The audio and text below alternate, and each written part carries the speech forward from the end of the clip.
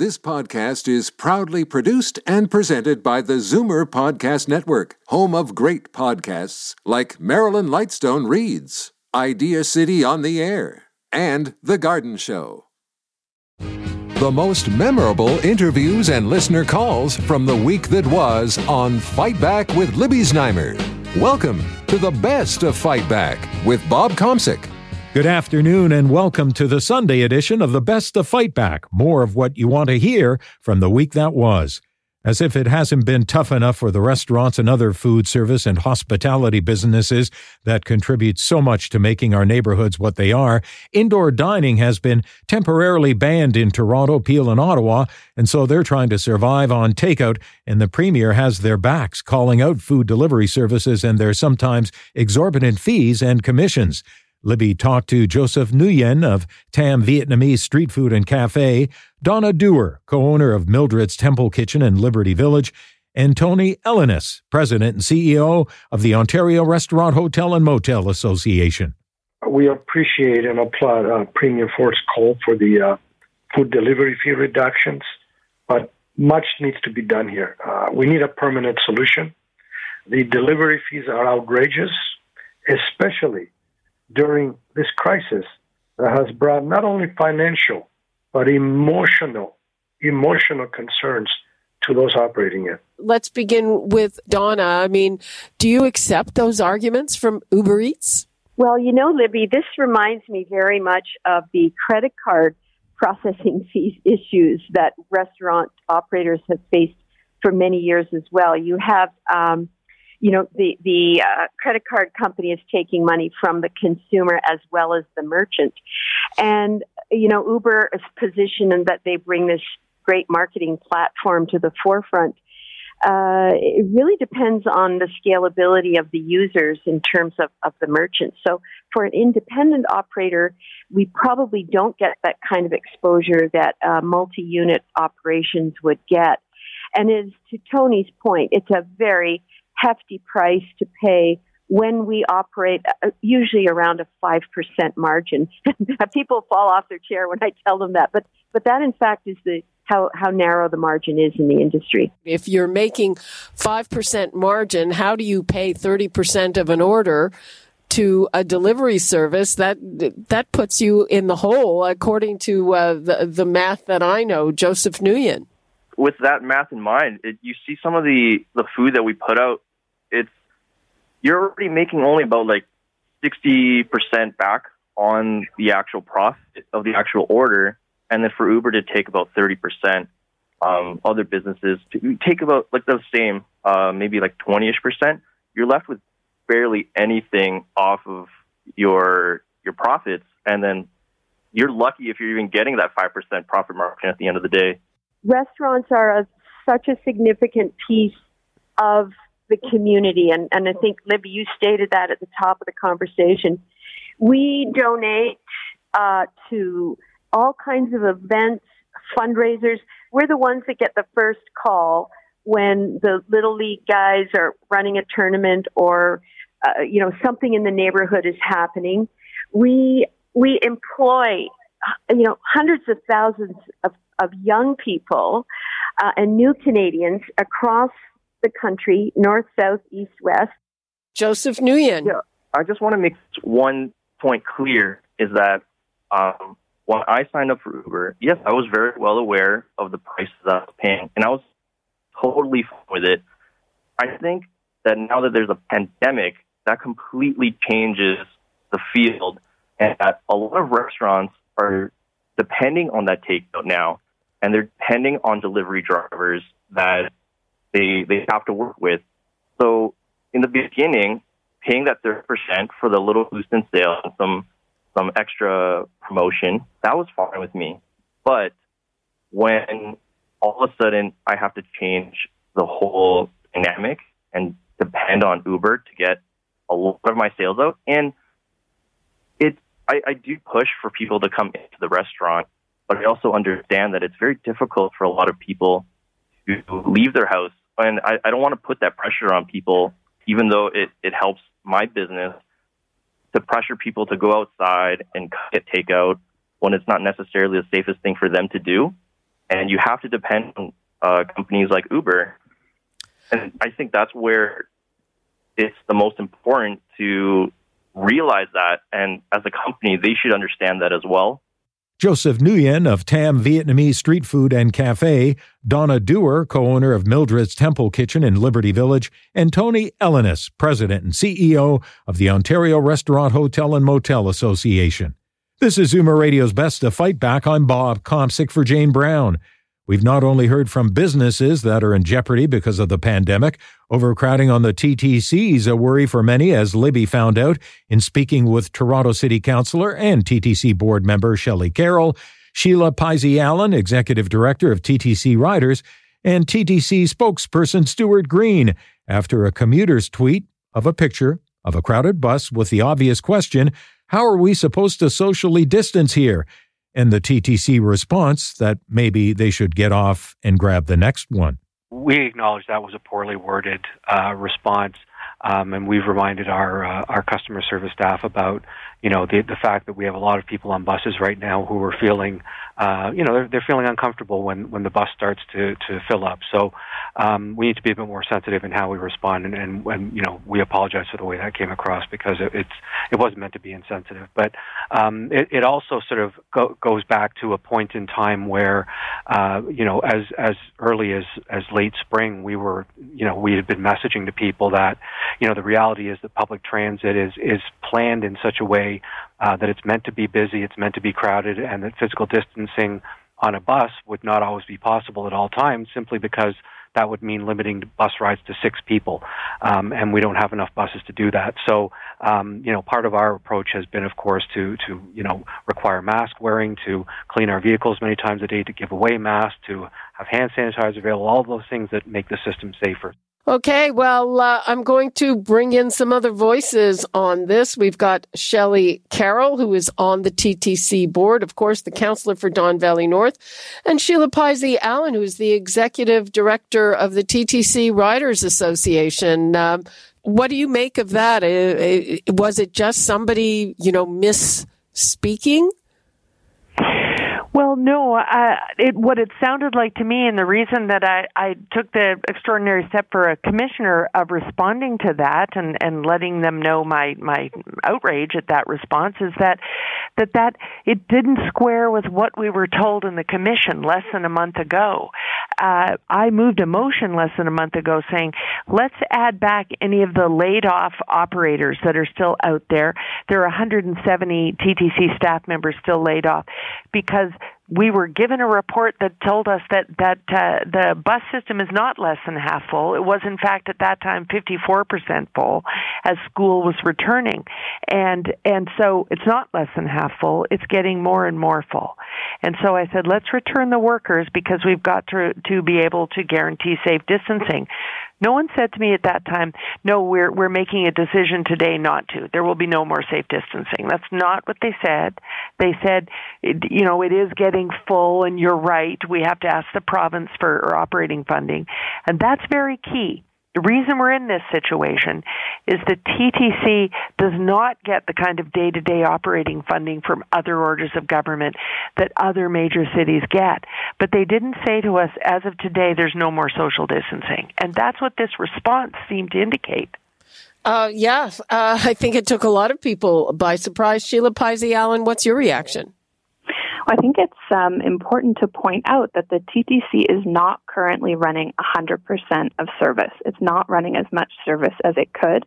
And as Commissioner Carroll pointed out, last month the TTC board and councillors Brad Bradford, Jennifer McKelvey, Denzelman and Wong voted against bringing back full service. And transit, this is not new. Transit riders have been calling for more service, sharing crowding photos for months.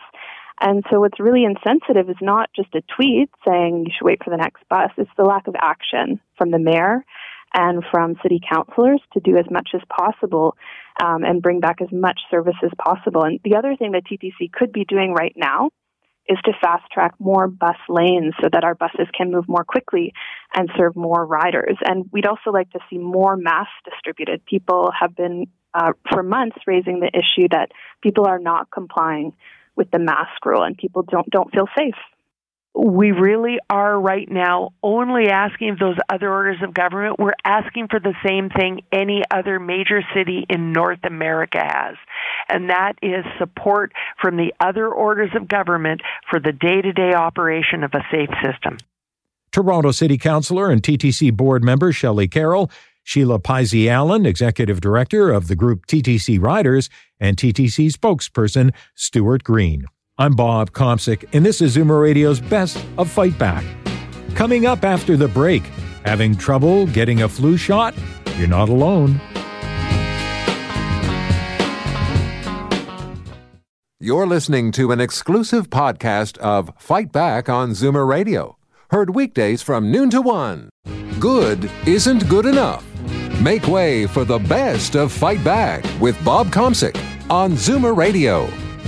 Welcome back. So, is there or isn't there a shortage of seasonal flu vaccine? The health minister says there is not. It's just that the first shipments were sent to high-risk settings like nursing homes. But people clamoring to get those shots early are telling a different tale. Long lineups, waiting lists, and being turned away. Libby spoke with John Papastergiou, a pharmacist with Shoppers Drug Mart, Dr. Alisa Naiman, a family physician with a medical station clinic in Toronto, and Toronto family physician, Dr. Iris Gorfinkel. Well, at our place, it's kind of interesting. We were sent 85 doses of high dose for 2 doctors. So what do you think? That was taken, all doses were spoken for within 2 days.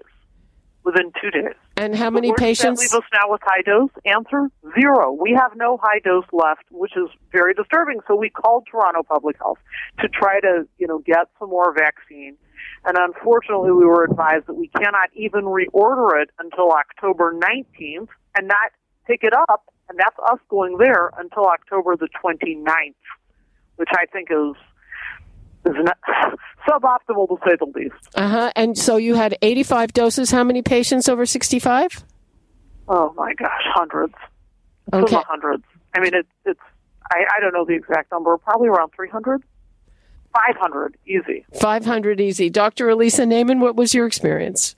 So I have a practice of 7 doctors, and we have about 7,000 patients, and we received roughly 350 regular doses and about 150 over 65 doses, and we're probably in line with having about 20-25% of our patients are probably over the age of 65. And so what happened? Well, so it's been very, very frustrating because initially Toronto Public Health informed us that we were all going to be getting a shipment last week.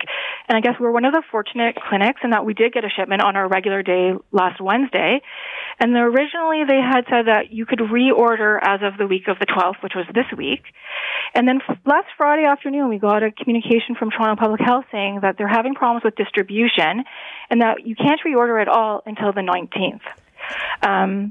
And we've actually begged and said, can you please just give us a little bit? We'll come and pick it up. And they're like, we're going to lose our job.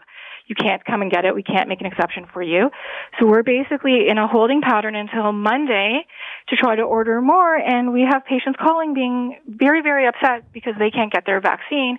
And I think and this is really, it's exactly what you said, that usually we're early to vaccinate. Usually we don't vaccinate till the last 2 weeks of October, but there's just so much demand because people have been told that you need to get a flu shot, and the government hasn't been able to properly distribute it in a efficient way.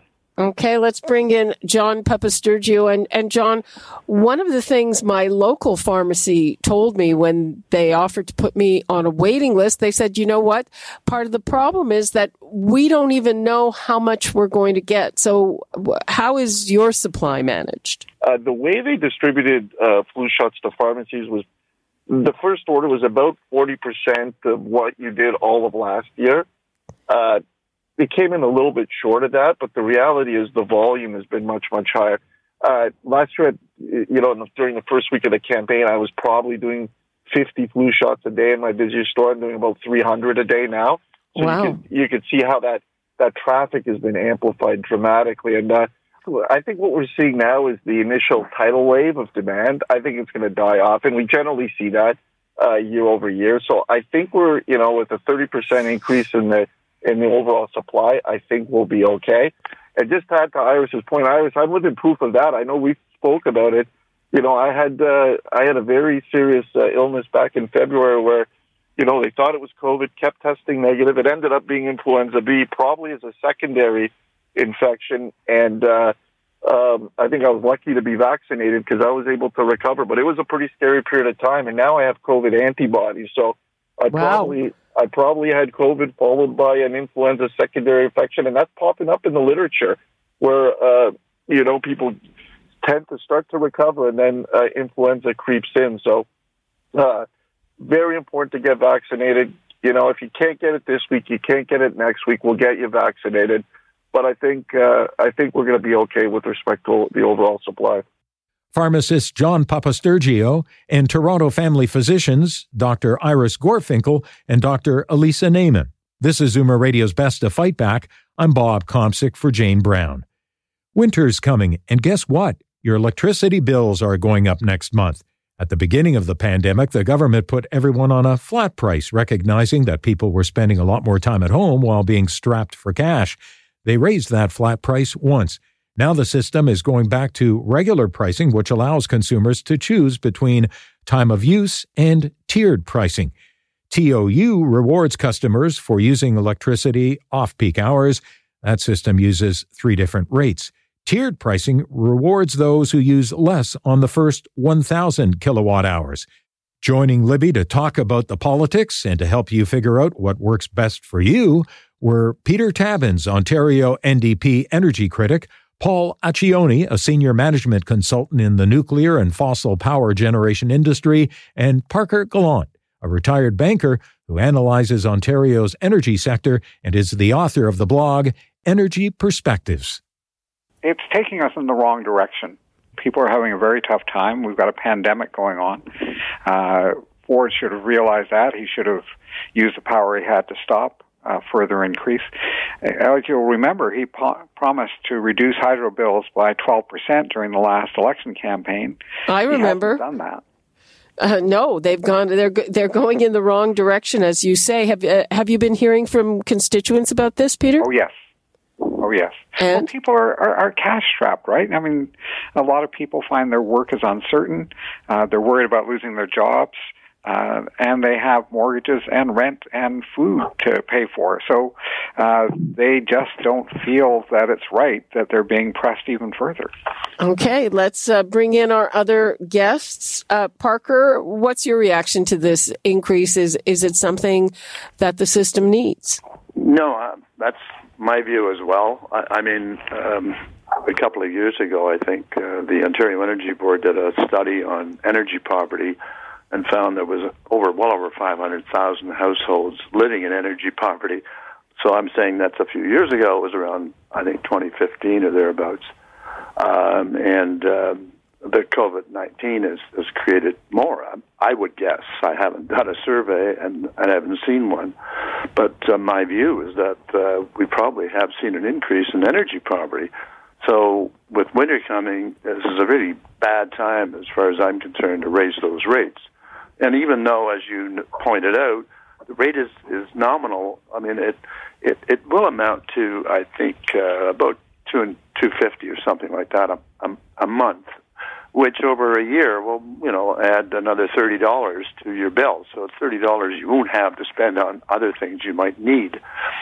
I mean, one of the things that I felt that Ford could have done is said, okay, we're going to really drop the rates for the first 700 kilowatt hours of usage, and we'll raise the rates for people that can afford them, which is someone, that's going to, consume, 1,500 kilowatt hours monthly.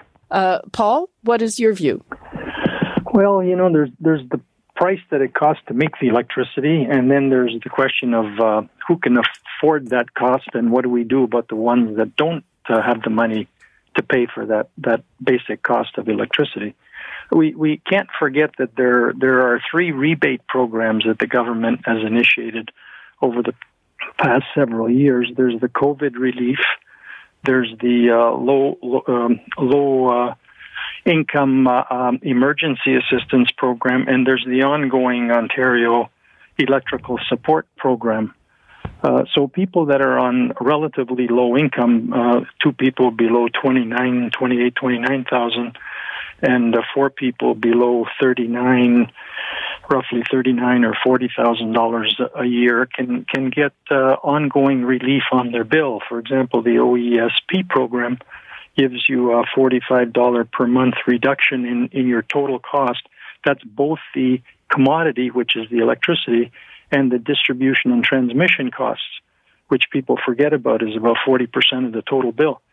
So there are programs for people that are in trouble, and they should tap them. They have to apply, unfortunately, for all these programs. So they need to know if they're in the low income category, and then go out there and apply for those rebates. I know my mom is on a low fixed pension, and she gets $45 a month rebate every month. It brings her electricity cost almost to zero. Yeah, my view is that, as Paul suggested, you should look at your usage. But my view is also that Doug Ford could do something about looking at reducing the cost for the lower level of consumption, up to 700 kilowatt hours. Okay, and Peter. Yeah, as long as the government's focused on looking after shareholders and not hydro customers, we're going to see higher prices, and it's going to be tough on folks.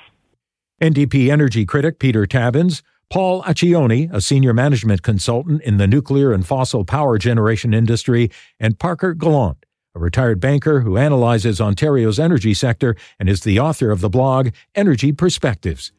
I'm Bob Komsic, and you're listening to the best of Fight Back. Coming up, what you had to say about the week that was and the Fight Back Knockout Call of the Week. You're listening to an exclusive podcast of Fight Back on Zoomer Radio. Heard weekdays from noon to 1. Zoomer Radio, pulling no punches with the best of Fight Back with Bob Komsic. Fight Back with Libby Znaimer brings you comprehensive coverage of the news stories that interest you and your reaction to them on the phones. Here are some of this week's best calls. Joan in Toronto says people should just pass on food delivery. What I don't understand is why can't people just go pick up the food? I live in a major townhouse complex, and I've had more than once. I've come out in the morning, and there's been a food delivery at my door. I've never ordered I've gone and picked up takeout many times, but never have I ordered it. And I took one look at the bill that one night. I mean, they could have walked down the block and got it for the same meal for half the price. So people are just throwing that money away for this Uber Eats. I mean, it's just that somebody's got to do something about it. It's absolutely ridiculous. They don't even knock on the door. I see in my complex, because there's a lot of young people, Uber Eats is there every single night. Ken in Toronto gave the side of an Uber delivery driver. I have to make a statement. You've got some greedy restaurateurs on the line with you. It was explained to them before they signed up for Uber or the past Foodora or any of the services that the business they're getting is not included in their current overhead, which is covered by their current business. This is extra business, probably outside their delivery zones, that they wouldn't have had anyways, for the most part. And I have run into several accountants who own restaurants, and they have said to me, we agree with Uber in the way it's set up. If you take $30 for your marketing efforts and paying the drivers and for all the extras, and we keep the amount of money that's left over after our food costs, we are making 24%. Dave called to say in Brampton, they're not just only looking at higher hydro rates. In Brampton, we're lucky. We're going to get nailed with two now. Well, two costs. First of all, you're saying electricity's going up. We just got nailed with what they call a storm surge charge. Any rain that hits your roof, now we're paying for. It's costing me $120 a year, $30 every 3 months. So what do you think of this electricity increase? Really, I need that like I need a hole in the head. And now, Fight Back's Knockout Call of the Week. In fact, there were a lot of great calls this week, but the winner of the Fight Back Knockout Call of the Week comes from Lucky Diane in Burlington, who had no trouble getting her flu shot. 2 weeks ago here, my family doctor had a drive-through, for people over 65, and both dosages were available, depended on what you wanted, and it was so successful. And I'm not sure if he has planned another drive-through for younger people or not, but knowing him, he probably is going to do it again. They had there was a nurse who came out and helped us. All you had to do was roll down your window in the car and get your flu shot.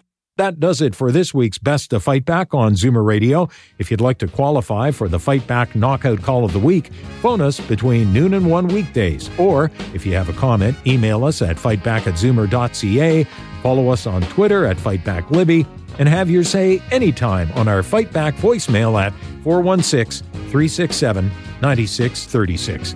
I'm Bob Komsic. Join us again next weekend when we'll round up the best of Fight Back. The Best of Fight Back is produced by Jane Brown, Justin Eacock, and Zeev Hadi, with technical production by Kelly Robotham. Executive producer, Moses Znaimer. This podcast is proudly produced and presented by the Zoomer Podcast Network, home of great podcasts like Marilyn Lightstone Reads, Idea City on the Air, and The Garden Show.